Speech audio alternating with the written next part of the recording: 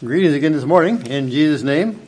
Thank you. Thankfully we can greet you in Jesus' name, and we trust that as we are together here this morning, we will again be challenged to grow in the likeness of Jesus Christ, our Master. I'd like to talk this morning about power to control power.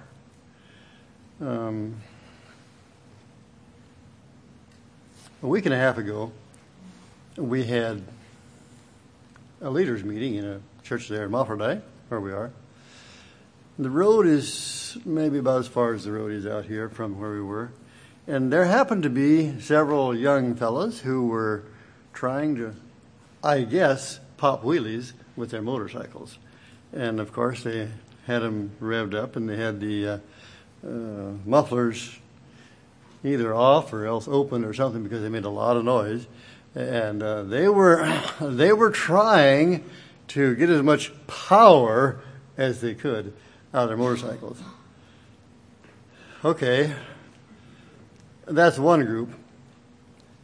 Another group is, at 10 o'clock, we're supposed to shut down volleyball. There are some young folks who also have motorcycles. When it's time to shut down volleyball, the place where they play is right close to our house. So when it's time to shut down volleyball, you hear some of these, and away they go. And so the power is there too. They want to make noise, and they want to make a lot of, I guess, I'm not sure what they're saying altogether. Power. Now, when we're on a motorcycle, you don't maybe all have motorcycles here, I hope not. But when you're on the motorcycle, and all you have to do is just turn that throttle a little bit and make noise, especially if you got your muffler a little bit disconnected. It's sometimes just kind of neat to really make that noise and make a racket and make it go. Now, if you happen to have a Honda 50 that's missing on every other stroke, you probably don't have, maybe you have the same temptation, but you can't do it because it just doesn't go. In the earlier years, we used to have pickups there with carburetors, and there's a temptation when you have a pickup to, maybe you're a little excited, or maybe you just want to do something, you step on that thing, especially going around the corner, eating fishtail, or do something about the power. You want that power to be shown. Well, if you have a pickup, which we had some trouble with, on which the accelerator pump doesn't work, that puts you out of the race. On an accelerator pump, if your accelerator pump doesn't work and you hit the gas pedal, it dies. So you just can't do it. So some of those cases you can't do. Maybe that helps us understand what we're not doing with power. You have to gently take off. You can't just step on it because it will die out. Now, today with computerized vehicles, I don't think that same effect is in place. But that's what we're talking about this morning, about power to control power. Ability to not do what we could do. That's the idea. Because some things we could do, some things we should not, we'd have power not to. Now, the girls, I don't think here, probably have difficulties with popping wheelies. But sometimes it's the girls' power is in attraction. Attracting attention, attracting looks. There are magazines and books without number, I suppose, on explaining and encouraging and telling ladies how to make themselves more attractive, because that's the power of the girl, is attraction. That's her power. Sometimes girls have trouble with making loud laughs and kind of making attention, drawing attention to themselves. Or sometimes if your mom tells you have to wear your sister's dress and you can't do a lot of makeovers, that may be a problem too sometimes. Or if your mom says you have to wear your hair like your grandmother did, we don't want to do that. Different things like that are on the power side of on the girls' side. Now, we'd like to talk a little bit this morning about the power to control that power. Power to help us to do what we should when we maybe have the opportunity to do something else.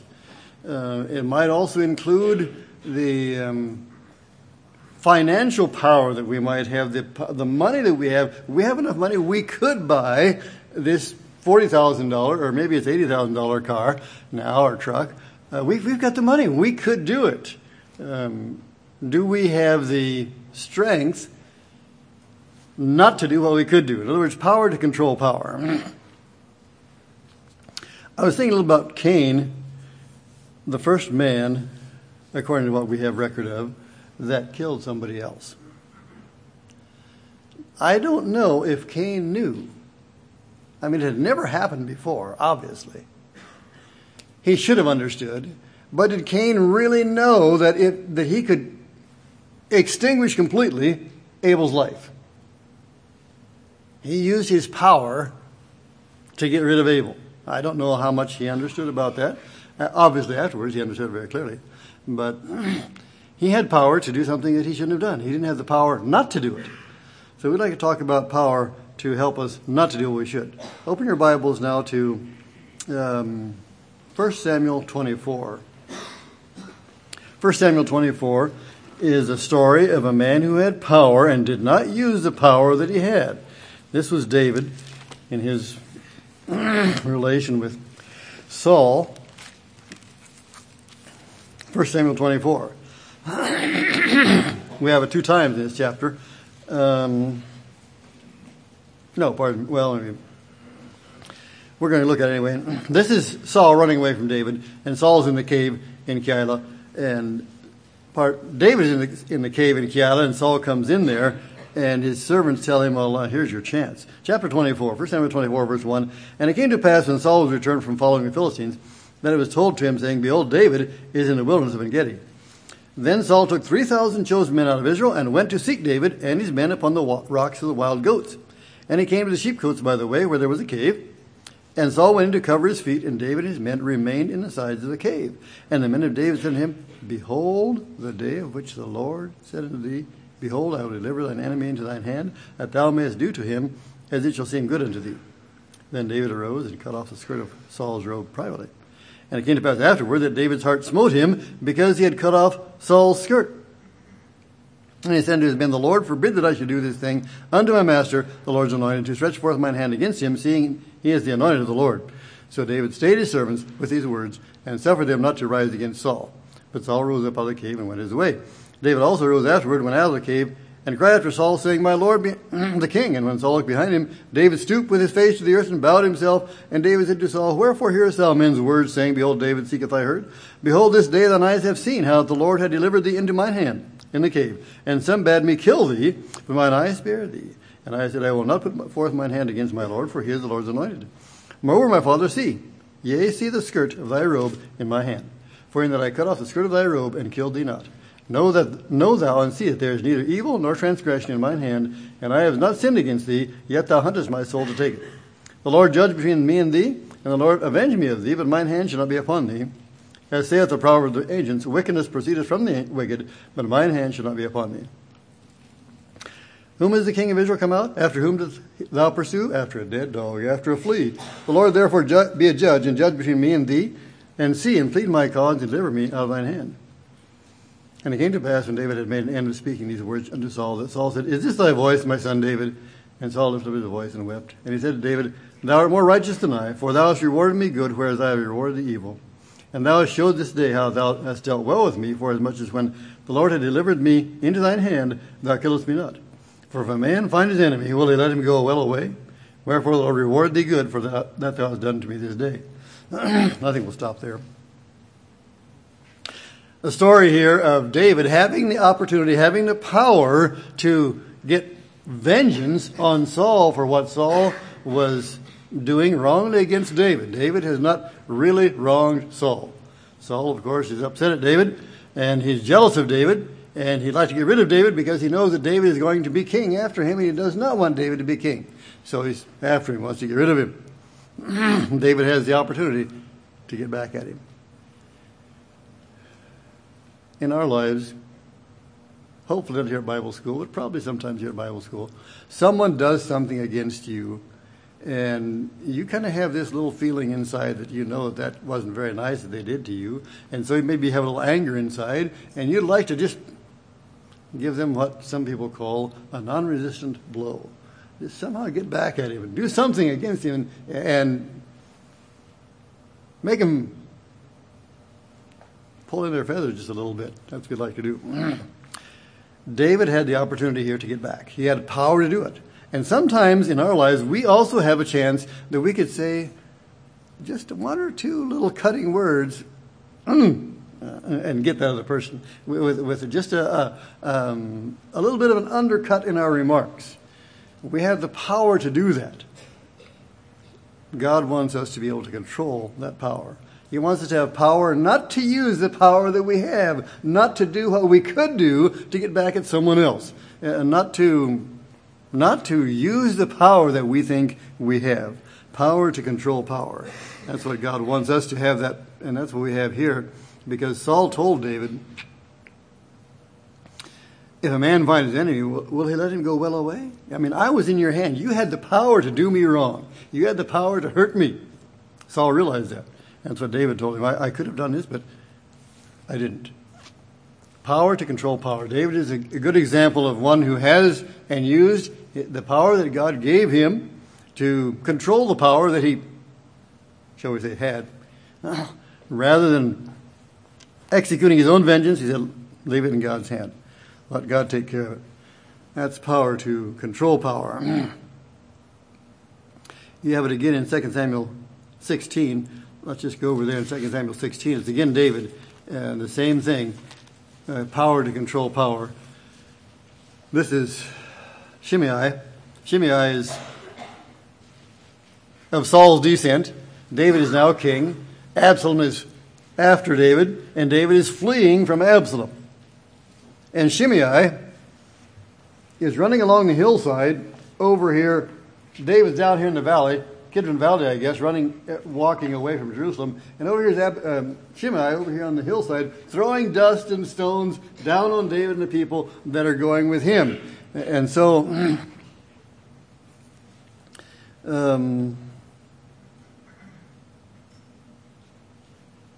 verse 9, then said Abishai, the son of Zeruiah, unto the king, why should this dead dog curse my lord the king? Let me go over, I pray thee, and take off his head. Let's get rid of him.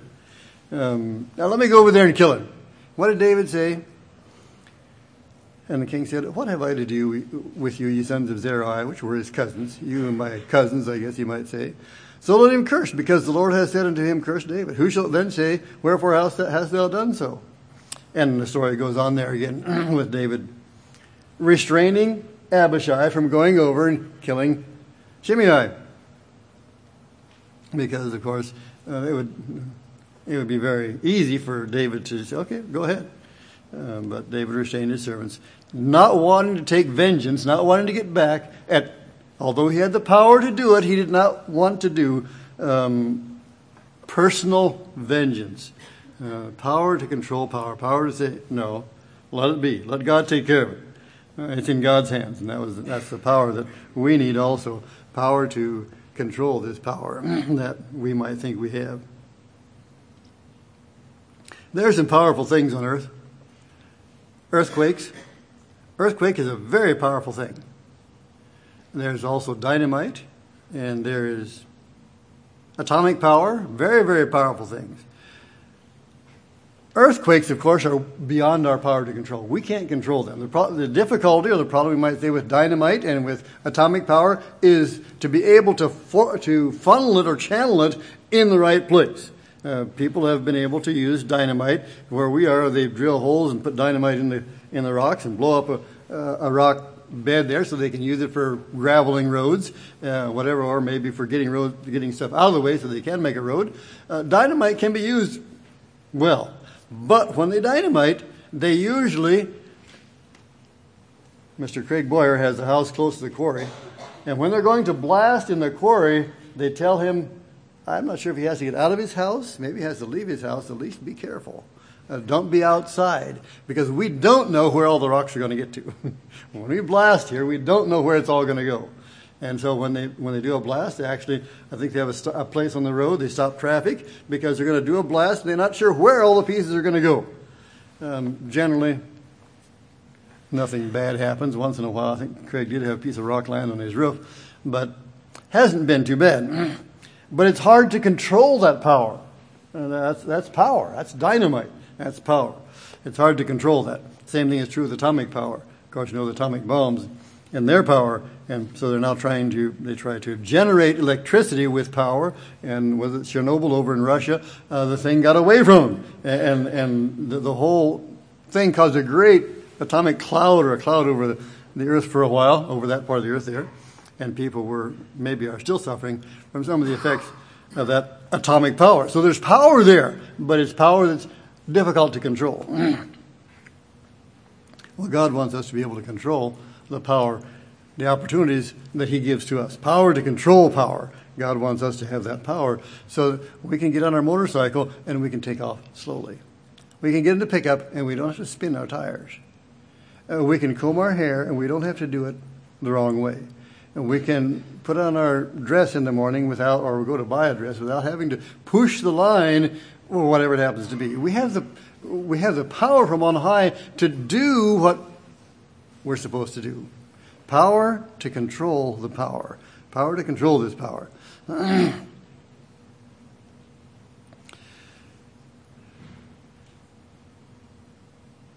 David's power got away from him in 2 Samuel 24.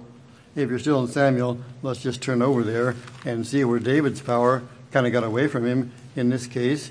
David wanted to see how many soldiers he has in chapter 24 of 2 Samuel. Again, the anger of the Lord was kindled against Israel, and he moved David against them to say, "Go, number Israel and Judah." For the king said to Joab, the captain of the host, which was with him, "Go now throughout all the tribes of Israel, from Dan even to Beersheba, and number ye the people, that I may know the number of the people." And Joab said to the king, "Now the Lord thy God add unto the people how many soever they be an hundredfold. Eyes of my lord the king may see it, but why does my lord the king delight in this thing?" Notwithstanding, the king's word prevailed against Joab and against the captains of the host, and Joab and the captains of the host went out from the presence of the king to number the people of Israel. Verse 10 says, David realized his error. David's heart smote him after he had numbered the people. And David said to the Lord, "I have sinned greatly in that I have done. Now I beseech thee, O Lord, take away the iniquity of thy servant, for I have done very foolishly." So David realized that he had used his power wrongly. He had the power to tell Joab, "Do this." And Joab said, "No, I don't want to." And David said, "Do it." David's the king. And so Joab went. He didn't quite do it all, but at least he did most of it. He went out and numbered the people, and he brought back to the number to the king. Afterwards, of course, David realized that he should not have done this. He should not have used the power that he had this power. He should not have used it. And the rest of the story goes on with the angel with his sword outstretched over Jerusalem, and David sees this, and David goes to Araunah, who has this place out there where the angel was, and offers a sacrifice there. In verse 25, David built there an altar unto the Lord, and offered burnt offerings and peace offerings, so it was entreated for the land, and the plague was stayed from Israel. So again, we have power being used wrongly in this case. King used his power to do something that he should not have done. Not have, in this case, the power to control the power.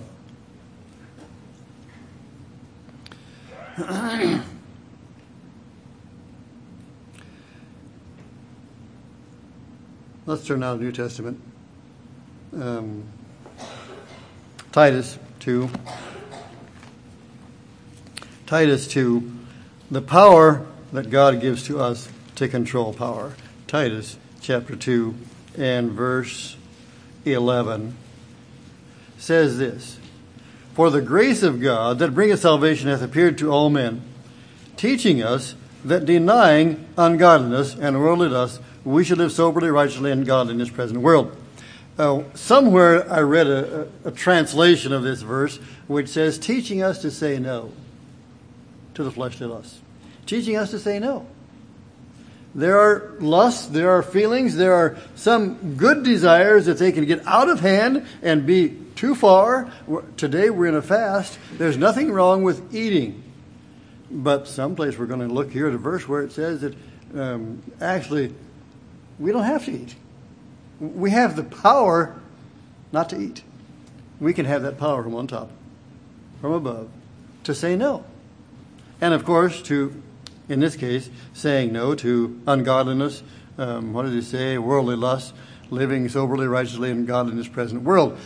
God has His grace, His goodness, His gift to us is this power to restrain the power or opportunity that we have. And that's what God has for us. Matthew 26. Jesus. Matthew 26. This caught my attention, I guess, in relation to this. In Matthew 26, in verse 51, behold, they were in the garden here. The soldiers are coming to get Jesus. They have found him in the garden out there, and they're being led by Judas to come out and catch Jesus. In verse 51, behold, one of them which were with Jesus stretched out his hand and drew his sword and struck a servant of the high priest and smote off his ear. Then saith Jesus unto him, put up thy sword again to his place, for all they that take the sword shall perish with the sword. Thinkest thou not? Thinkest thou that I cannot now pray to my Father, and he shall presently give me more than 12 legions of angels? Peter saw what was happening. Peter said, I've got a sword. In fact, Jesus earlier asked him, do you have any swords? And they said, yeah, we got 2 here. Jesus said, okay, that's enough. Peter had his sword, and he saw what was going to happen. And so Peter's going to defend Jesus. He pulls out his sword, whack, and I suppose the man must have probably bent his head a little bit and just shaved off his ear, and Jesus healed it. In another place, I don't think it says it here. The soldiers, when they came to Jesus, Jesus asked them, who are you looking for? According to this is in John 18 and verse 6. They came to Jesus and he asked them, who are you looking for? And he said, Jesus. And they fell on the ground. They fell on the ground. There's something about Jesus and his power that they just fell on the ground. And here Jesus told Peter, don't you think that I could? I have power. I could call for 12 legions of angels. Jesus had the power to control that power. He could have called for 12 legions of angels, but he didn't. He prayed 3 times, almost seems like an hour each time. We don't know for sure how long, but he prayed there and sweat drops of blood. And he prayed, oh God, if it's possible, let this cup pass from me. And he pled, I don't want to do this. I don't want to go ahead. After he rose from prayer, in verse 46, that I don't want to do this is gone. No more does he say, no, no, no, no. From this point on, Jesus tells the others what to do. You notice he even told Pilate what you have to do. He told him, you wouldn't even have any power to do anything against me if it weren't given you from above. And Pilate tried to release Jesus, but he couldn't, it says. Jesus is in control. Jesus now orders the steps for his own death on the cross. He's in control. He's yielded himself to God. That power comes from above. But in this case, he did not use the power that he would have had. He would have had the power to do something that he didn't do. He had the power to control the power. It amazes me. I don't quite understand it, how it works, how this can happen, that God could be in a body like this with all the power. Who's taking care of the stars while Jesus is down here? Who's taking care of the moon and the sun, making it all run when he's down here? But somehow he's in control of everything, and yet he's walking around like a man, and people don't quite. It seems like a lot of the people never accepted that he really was God. Obviously they didn't. It's difficult, of course, for them to believe. But at the same time, there's a verse in, I don't think I wrote that one down, where it says he could not be hid. He could not be hid. It was impossible to hide everything that heaven was here. It was impossible to really hide that. But he walked around as a man. He was here as a man, and he lived as a man, had this power to control the power that makes everything happen. That's beyond my imagination. I can't figure that one out today. I don't quite know how that is. 1 Corinthians 9, let's just quickly look at 1 Corinthians 9 because we're on a fast day here. 1 Corinthians 9 and verses 3 to 6. I want to look at a couple of things here about power yet. This is Paul now, and you might think this is a little out of the context, but notice what he says here in verse 3. 1 Corinthians 9, verse 3. Mine answer to them that do examine me is this: have we not power to eat and to drink? Paul says. Don't we have the power to eat and drink? We don't always eat and drink, but don't we have the power to? Verse 5. Have we not power to lead about a sister, a wife? Boys, do you have power not to take a wife? Do you have power not to lead about a sister? Paul is saying here, we have the power, but we've got a power that helps us not to do what we have the power to do. Paul was leading a solitary life. He said, we would have the opportunity, we would have the power to do this, but we're subjecting that power to a higher power. Power to do more than power. Power to control power is what we're saying here. In verse 6, he says, or I only and Barnabas have we not power to forbear working. We've got power. We wouldn't have to work. We could live off of you. We have power, but we're not using the power that we have. We have the power to control the power that we have.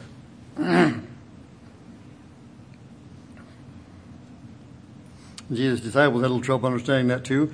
In Luke 9, 52 to 56, we have the story there of Jesus wanting to go into one of the villages of the Samaritans, and the Samaritans refused him entrance there. And so what did his disciples, I forget, I think it was John, and I'm not sure which one it was, said to him, shall we call down fire from heaven and destroy these people because they don't want to listen to you? And Jesus said, you don't know what spirit that is. They thought they were helping Jesus. They were out to help Jesus. They wanted to, because Jesus had asked for permission in his village, and he was not getting permission to go in there. And so they're going to help Jesus. They're going to stand by him. And Jesus said, you don't know what spirit that is. I didn't come to destroy. I didn't come to destroy people. I came to save people. Power to control power. Now let's go to 1 Corinthians. No, pardon me, Ephesians 1. Ephesians 1. Ephesians 1 in verse 19 talks about a power. I understand that the man who got the Nobel Peace Prize for, I think it was Nobel Peace Prize, for discovering dynamite, at least some kind of a prize for dynamite, he took his word dynamite from a Greek word dunamis. That's where he got his word dynamite. This word dynamite, or dunamis, this Greek word, is used in Ephesians chapter 1 in verses 19 and 21. The word dynamite is used. And notice what it says about the power, this power to control power, this dynamite power in Ephesians 1 in verse 19. Well, I have to start... That's a whole long sentence, starting in verse 15. I also heard of your faith. Cease not to give thanks and making mention of you in prayer, that you would know, it says in verse 18, the eyes of your understanding being enlightened, that ye may know what is the hope of his calling, the riches of it, the glory of his inheritance, and what is the exceeding greatness of his dynamite to usward. That word there, that word power, is from the root dynamite. Paul desires that we know the dynamite power that God has for us. That word dynamite there. Dynamite power for us, according to the working of his mighty power, which he wrought in Christ when he raised him from the dead and set him at his own right hand in the heavenly places. Now that's not dynamite in the end of verse 19, it's in the middle. Working of his mighty power is the energy of God, but the dynamite power is in the middle, his power to usward, the dynamite power to you. God wants you to experience the dynamite power in your life, the power to help you to overcome that dynamite power. And then in verse 21, far above, where he exalted Christ, far above all principality and power, again dynamite, and might, and dominion, every name that is named, not only in this world, but also in that which is to come. Principality is a Greek word, I wrote down here, arche, I think it is, the beginning, And power that he uses there is the freedom. It's more like the freedom, the privileges, that power. He raised Jesus above all beginnings, above all freedoms, all permissions, and above all dynamite power. He raised Jesus exalted above all that. He has given to us that dynamite power. He has raised Jesus beyond that power which he has given to Jesus to help in the church. John 17, in conclusion, John 17 and verse 2, Jesus, in his prayer, it talks about it here, John 17 and verse 2, Father, the hour is come. Glorify thy Son, that the Son also may glorify thee, in the end of verse 1. And in verse 2, as thou hast given him power, now I don't think this is dynamite, but as thou hast given him power over all flesh. Jesus is praying to God, he says, Father, you have given me power over all flesh. That includes your flesh. That includes my flesh. Jesus has power over all flesh. If we yield ourselves to him, he's got power over all flesh. And that gives eternal life. And this is life eternal, that they may know thee, knowing the Father, knowing Jesus, and experiencing his power in our lives, allowing him to help us so that we have the power to control power. Let's bow for prayer. Our Father, again this morning, we thank you for Jesus. Thank you for his unlimited power and ability and strength and goodness and greatness to us. And just this day again, we ask for your power to control power in our lives. Ask that you will guide us this day. Help us to allow you to direct and to be willing ourselves to humble ourselves, bring ourselves unto you, before you, and allow you to direct us. Keep us according to your will. Help us to have the power to control the power and to honor you with our lives, surrendering our wills to yours. We pray in Jesus' name. Amen.